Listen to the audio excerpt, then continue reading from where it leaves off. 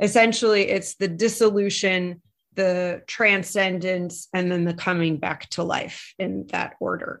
So the kind of blackening phase is always the dissolution phase. If you kind of there's several texts, like, because I also study like actual alchemical texts, like you cannot get to anywhere unless you dissolve. So and that is, it's fermentation. It's, it's the death card. It's Scorpio. And, it's like, you've got to get into the soupy mess in order to really dissolve. If you're just, if you're just dying, like dying on a fainting couch or something, that's not actually death. Like you gotta like fully immerse yourself.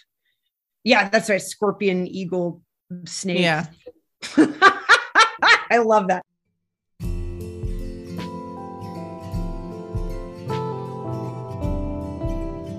Hello, friends. Welcome to the 8th house of astrology, ruler of occult, magic, mystery, and truth. Join me, Sarah, a developing psychic medium with a scientific mind, and my good friend Eliza, a tarotist and thanatologist, as we explore through the lens of the tarot the healing hidden within the deepest and sometimes the darkest corners of the human experience.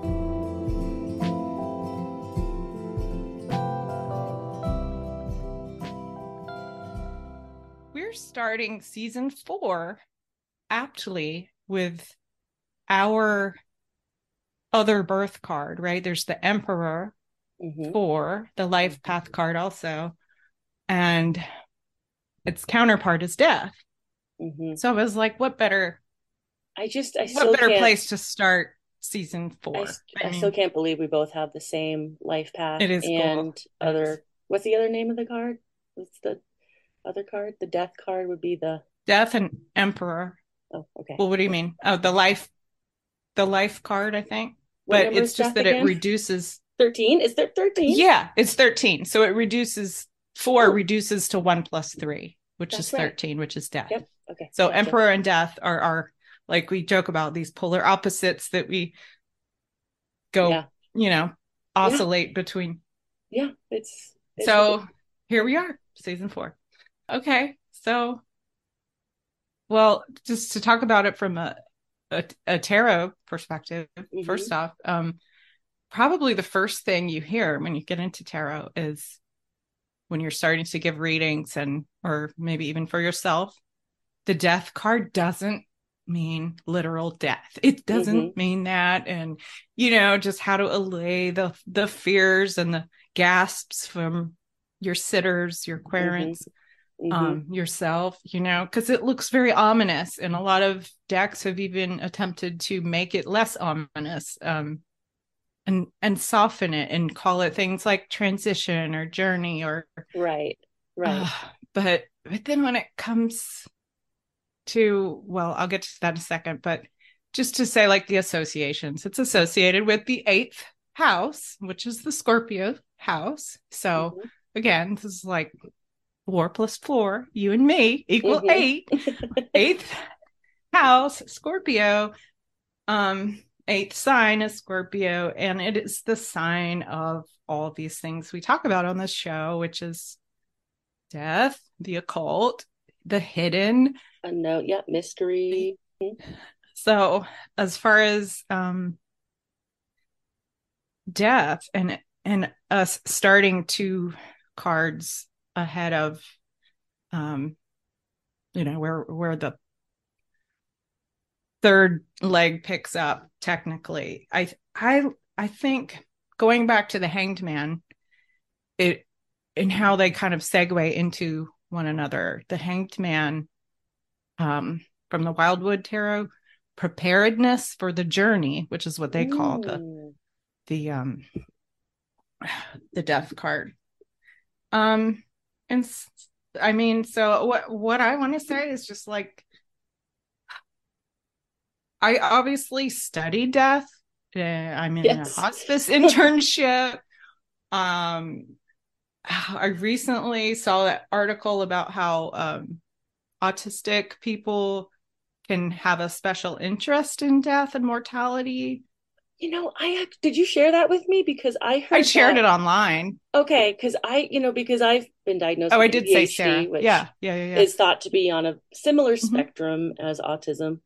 The And neurodivergent spectrum. and then I wondered, Yeah. I was like, has that always played a role in my initial extra fear of death, but then interest in, and Yes. then It does tend to start indulgence out as in. Yeah, fear. yeah. So it's interesting that you know, part of my natural makeup might have Mhm.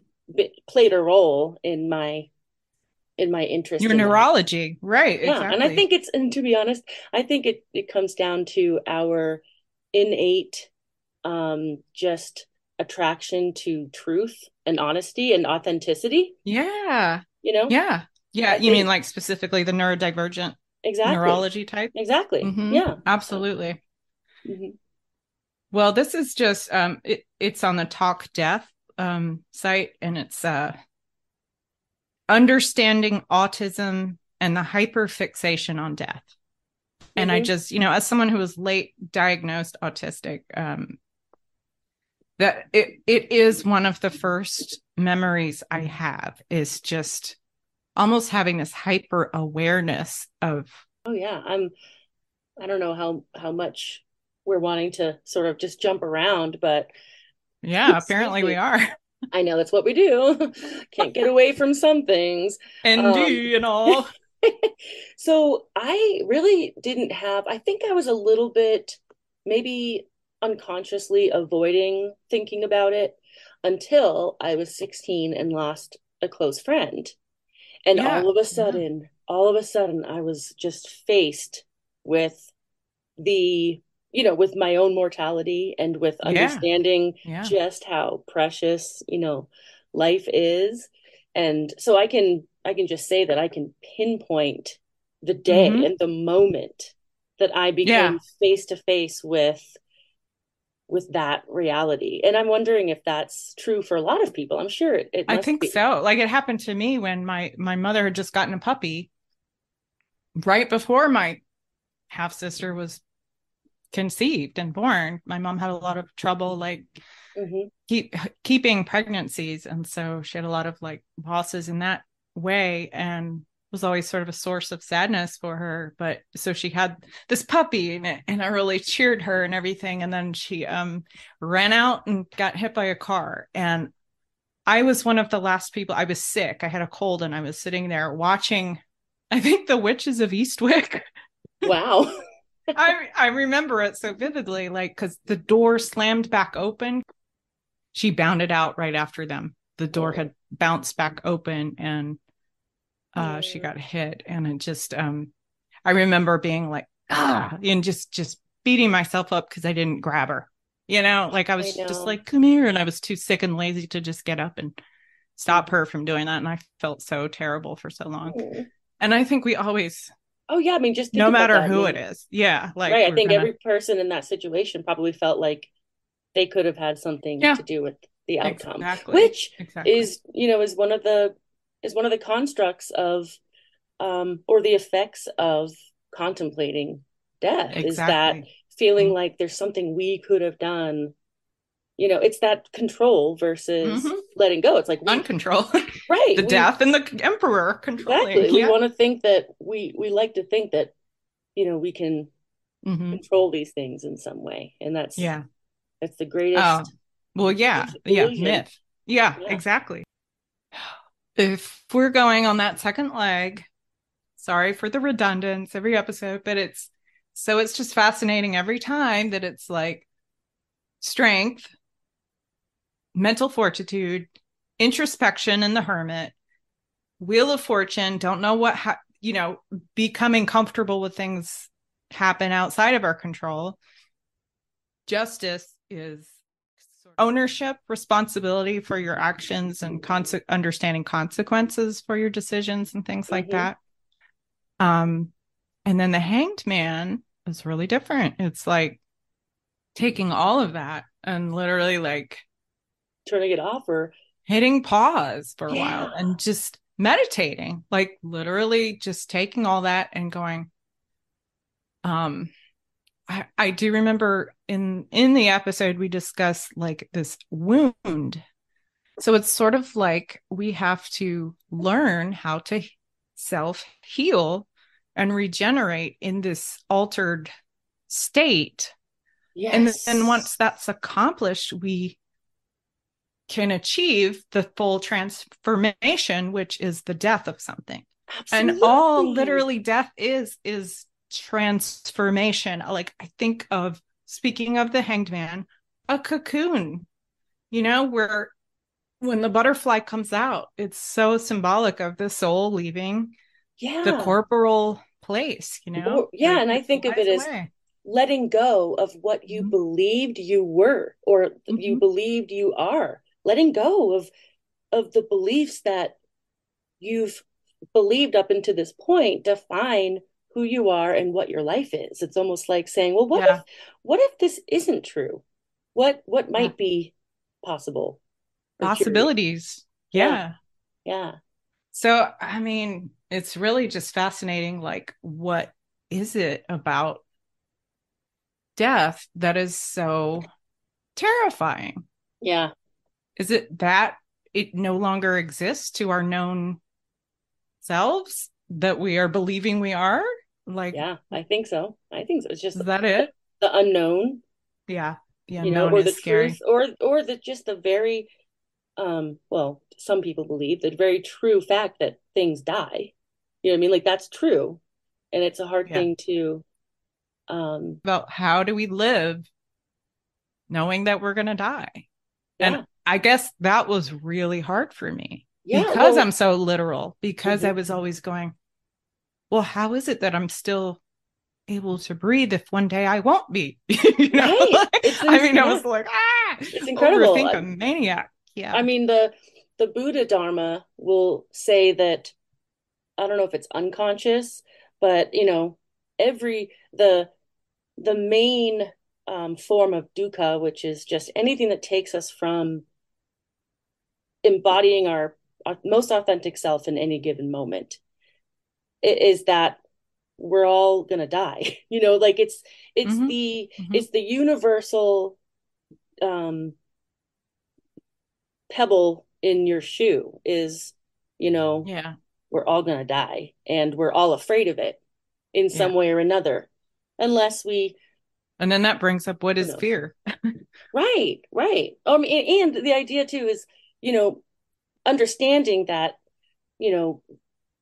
dying may always be something that we're afraid of, but learning to be okay with that is the challenge. And I think that's the challenge of all of life, is learning to be okay with what you can't have any say so in. Absolutely. And I think that's what some Dharma teachers like to just bring people back to, is that, death is happening in every second. It just is. Our cells are dying and creating new ones, at every second. So, death is, it's everywhere, all around us all the time, in the natural cycle of everything. Mm-hmm. It is the great equalizer. It just, everything cycles back to it, literally. Mm-hmm. So it's kind of like we can't avoid it, and yet it is the most taboo topic there is. I'm just thinking that we can feel so overwhelmed by the mystery and the unknowing aspect of it, but just a shift in the belief. The inability for people to have right to their own existence, that they are denied when they are suffering, just like we would put an animal out of suffering because it's the kind thing to do. Like, it's unbelievable to me that we cannot do that as humans and make that decision for ourselves. It kind of brings to mind, you must comply with the rules of end of life. And well, you think about too the implications of religious beliefs in that choice, and how beliefs that's how I felt about birthing. It didn't go as I planned. I could have died had I not allowed for medical intervention. So that was the right thing to do. However, it was my plan and my intention to go in and experience all the pain of childbirth. And so I understand that completely. Yeah. But that kind of presupposes like that you're going to have, and this brings up one of the points I wanted to talk about was, I think going into this field and the studying that I did, I had always had these traumatic death experiences in my life. Like, and maybe that's how your friend died when you were a teenager. Mm-hmm. I'm going to assume at that age, probably not an expected, No, natural car accidents. Yeah. That's all I knew. And there's all those guilt questions and all those, what could I have done differently to have stopped this from happening? And, but then, so you start getting this, or at least I did, you start sort of mythologizing and glamorizing and romanticizing this idea of a good death. It sounded really great to me, like this whole death positive movement, the death doula movement. Mm-hmm. And so let's say you make it to you're, relatively healthy, and you get to old age and you slow down and your body starts to say, I'm nearing death. And that's beautiful. And so I think that's all I had in mind. And now I'm seeing these horrific diseases that people are really suffering in. And it's not pretty. It's not, there's nothing romantic about it at all. It's gross. It's horrible. Yeah. It's agonizing. And it's like, I heard a great thing. Like sometimes that is a teacher. It is a moment like you have to go through that, similar to like when you're birthing and it's like, you're screaming, get this thing out of me, because you have to get to that point to want to let go. Like you started out saying, like, so when you want the suffering to stop, you're screaming, get me out of this unbearable pain. I want anything but this. Take me, God, or my maker, or whatever it is. I think about this association with home. And you know how people say when they're dying, take me home.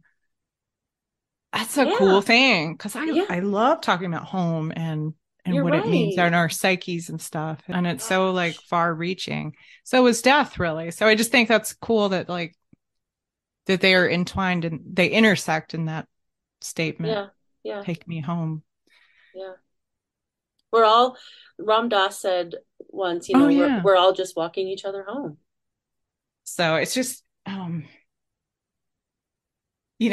that's where I don't understand why we're not allowed to call the shots in that moment and say, hey, put me out of this misery, let me go. It's somebody just one of the help me.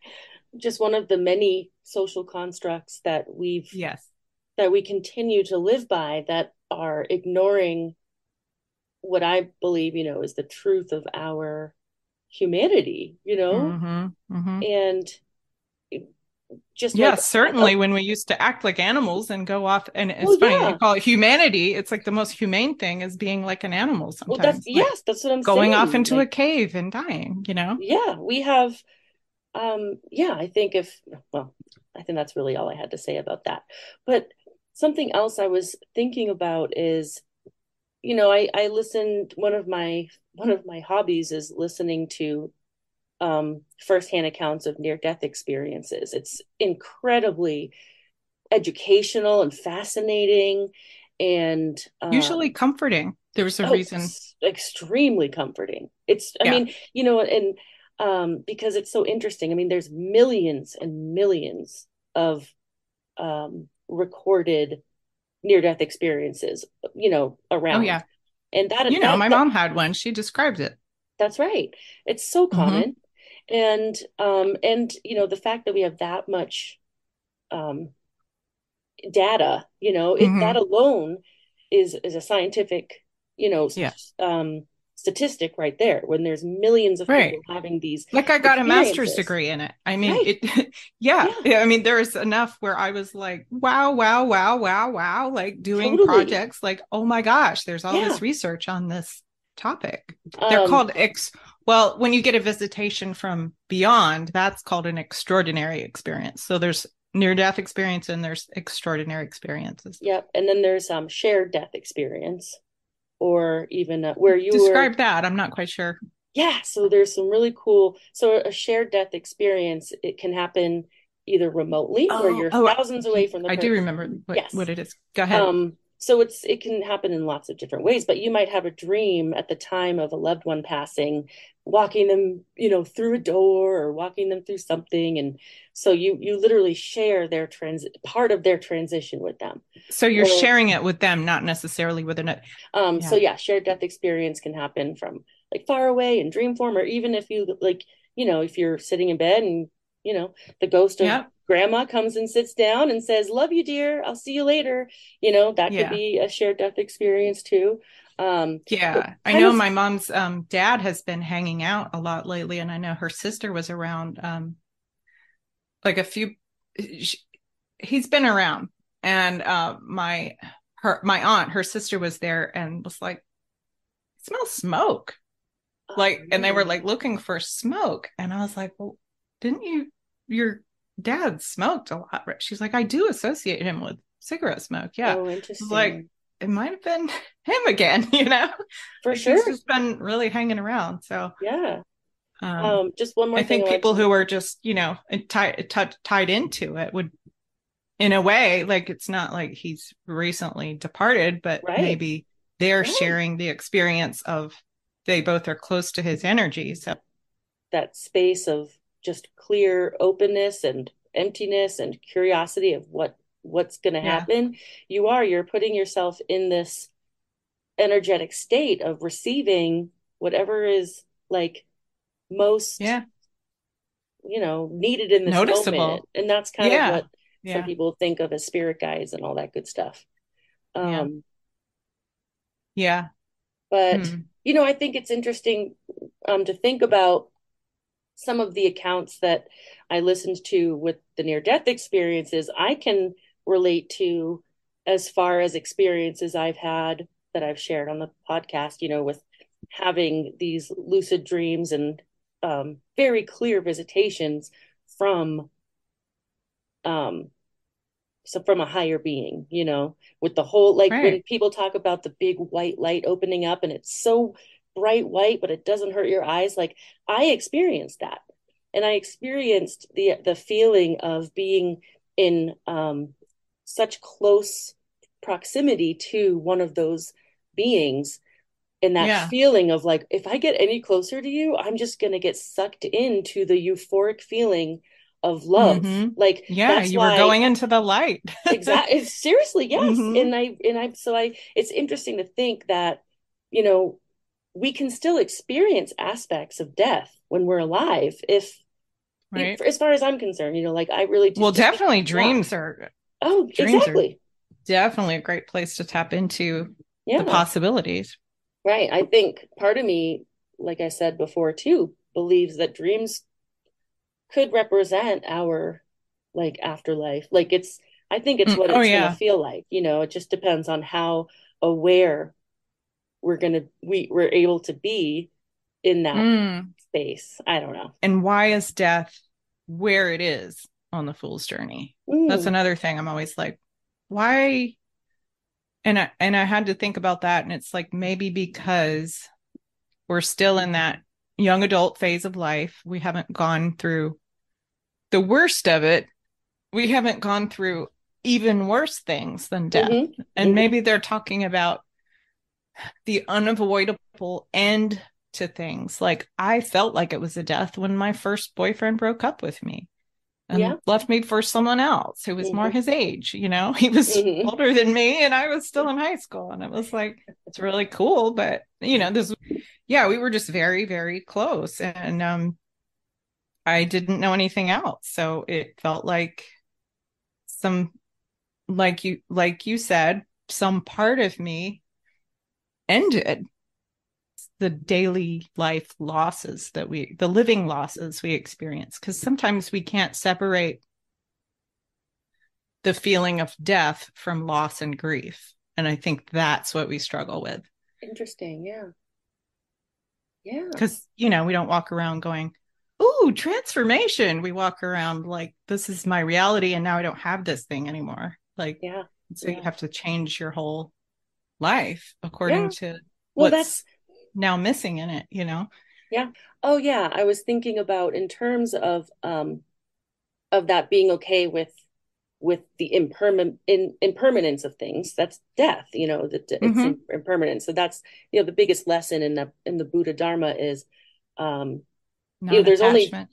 there's only two things we can do to create this feeling of I'm out of control, which is grasping for too many things or trying to avoid so many things, you know. And it's funny that you were Yeah. talking about Both. you seem to go towards like grasping kind of Mm-hmm. for Mm-hmm. control, and I'm like I go into Avoider. Yeah. exactly complete Yeah. shutdown mode, like nope, I can't eat, like there's so many things I have to do or think about or require my It's almost like attention a tidal wave coming at you and you just like exactly, I just go shut it off. hide. Exactly. So I think Mm-hmm. it's interesting, you know, we all have our Pull up the covers. tendencies. Yeah. Hmm. It So, is. just for fun, did you want to pull a card just for fun? Do you have a deck near you? Oh, hi, Al. Yes, yes. Will you be picking yours? I'll go get a deck. Okay. Yay. Okay. What are you gonna pick? I counted 13 this time. Like I cut the deck and then I counted to 13. That's what I did. This is a Oh, Santa Muerte deck. It's all skeletons. I like that a lot. Interesting. The Knight of Swords. Wow. I mean, that to me feels like a solid like a solid decision, like a knowing decision, right? Like what do you tell me what you think? What when I think of a Knight of Swords, I think of someone who has a lot of practice in being intentional with their choices.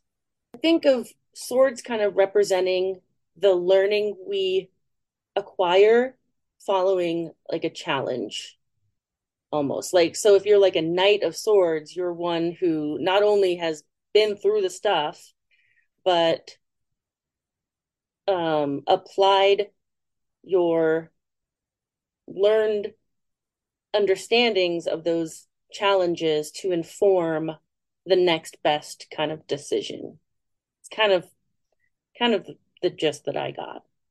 So it's making me think of the controlling aspect of death. Um, Swords are the intellect, and I like how you equated them with decision and obviously end of life. That's why I chose this deck because it's all about death. In fact, the death card on it. This is the death card. She's pregnant. How cool is that? Right? Yeah. And this is a really neat deck because it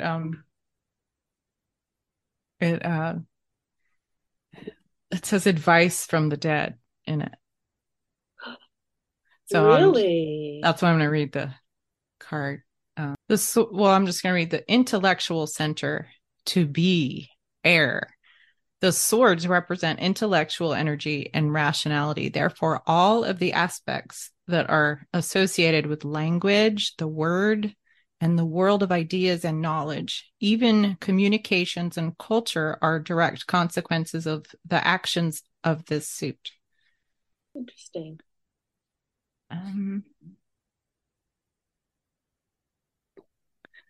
The Knight of Swords is an active arcana. Yeah. Just meaning like card. Authoritative and totally the master of himself. He is able to overcome both physical limits and those of his thoughts, ready to fight and to accept any challenge or argument. In taking action, however, he manifests his limits, which are connected to an excessive impetuosity, and if reversed, can become inertia, anger, or destructive rebellion. Isn't that interesting? Because I think that when you're faced with, when your time is near, this was something I had jotted down in my notes, there is typically a phenomena that happens. Apparently it happened with my grandmother, who was not the nicest person or most pleasant or, you know, soft and cheery, you know, as we think of womanly. She was like fierce, to be feared almost. She was really headstrong. And so when she started the dying process and was on hospice, apparently she just totally softened and like blew my mom's mind. She said, she was like, what is happening right now? And I said, that's a thing. Your whole demeanor shifts to the opposite of what people knew you as. For some reason, it's like you're flipping the coin into this other side of yourself. I don't know why. I mean, I have an idea. You know, my idea would just be that you're naturally becoming more comfortable with accepting, but it can be the opposite. Not knowing. Oh, so that's why when it said like this night, right? Because I was thinking of him in terms of end of life. So while she was mean and nasty, let's say, in life, she starts dying and she like became this like, it's okay, whatever, you know, and you know, maybe it was the drugs, the morphine that they had pumping through her. But you know, some people can go the complete opposite way. Like I've just in studying what I have, it's like you can have the nicest person and they get ornery when they are nearing that time. And that's what doesn't make sense to me. I've experienced that greatly. And I worked in long-term care for a brief moment. And yeah, I witnessed a lot of that. Yeah, because he's like, you know, it was saying like he can get mad and fight and argumentative and all this stuff. It's really not that different from, you know, any aspect of our lives where we're either, you know, if we're resisting reality. Yes. We're going, you know, aversion is what the Dharma would say.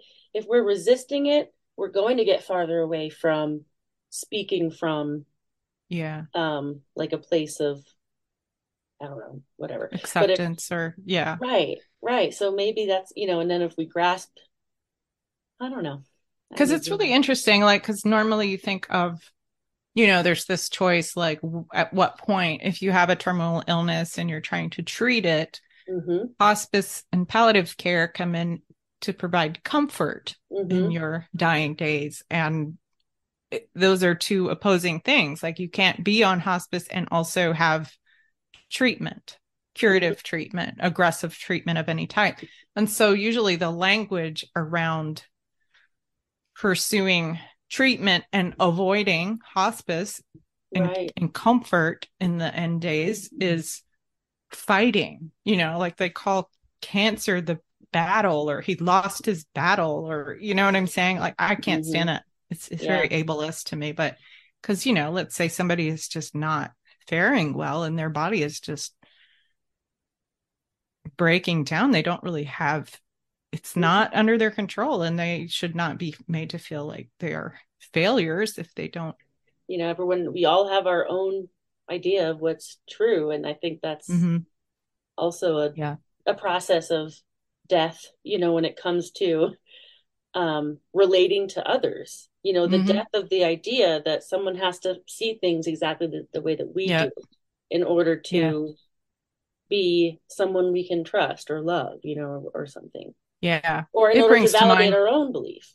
You know, you have to be comfortable with being the only one that believes something, because no one else can have the same to believe something as you.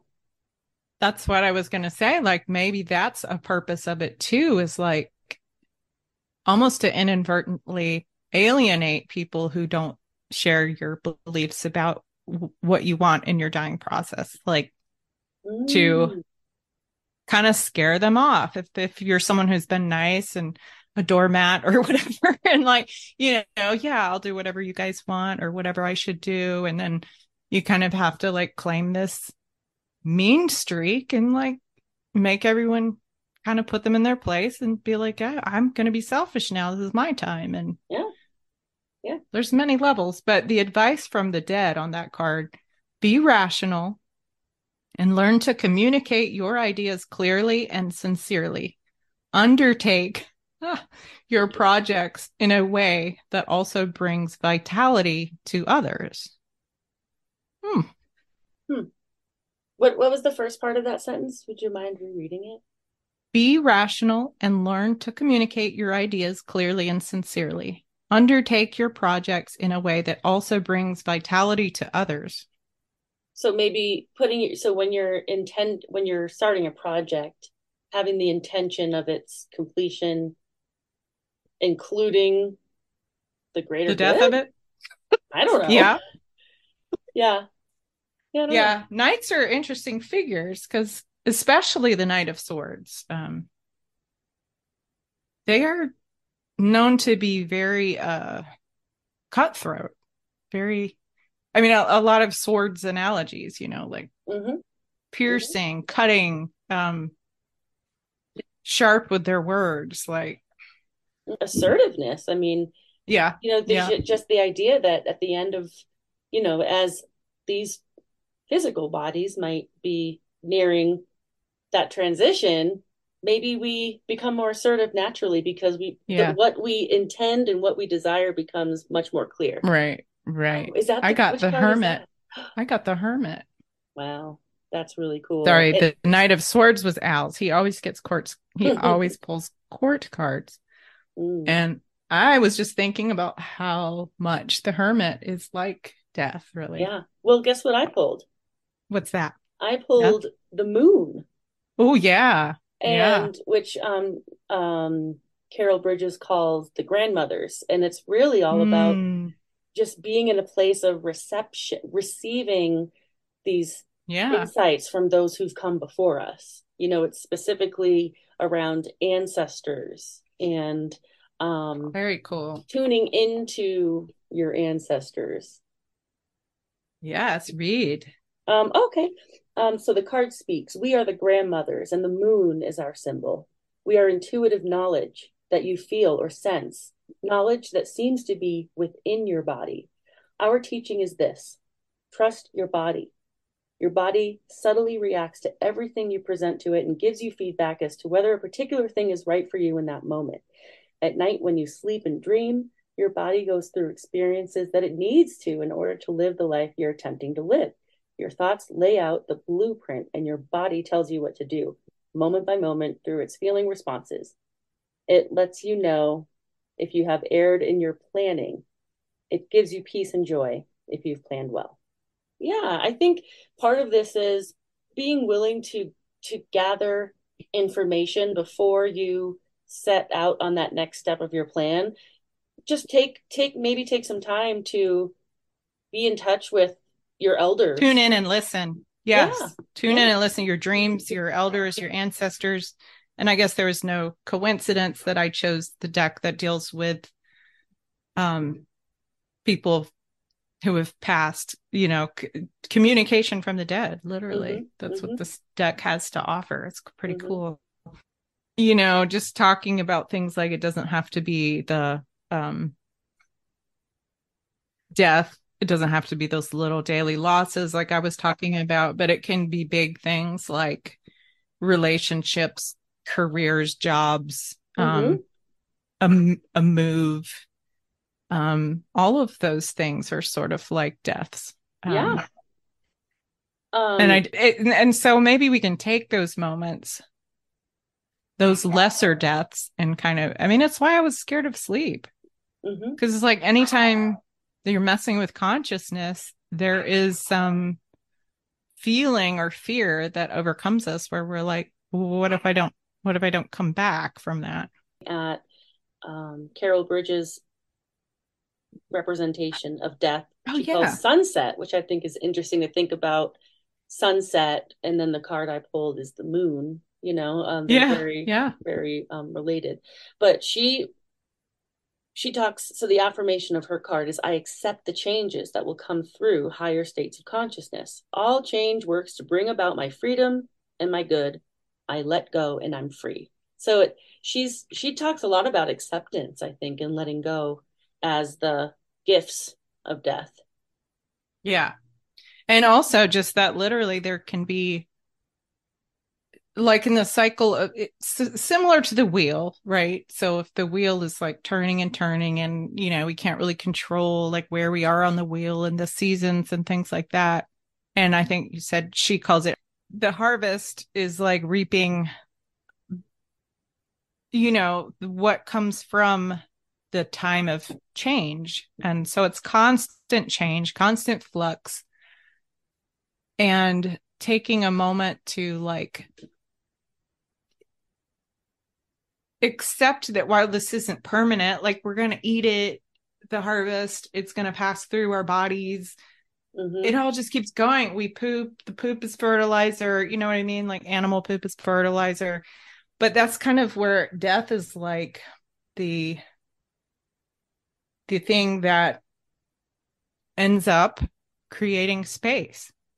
Because when that one thing is gone, if it's always, it's kind of why I don't like the Hanged Man or that feeling or that energy, because it's like if it's always looming, if it's always just going to be hanging out there, it never ends, and you can never have room for that next thing to start growing. Interesting. You know, like think about like a dead tree, or I think I talked about it in another episode, like this like dead shrub that just would not come up. And so I couldn't put anything there. Right. And it's almost like stagnant yes. energy.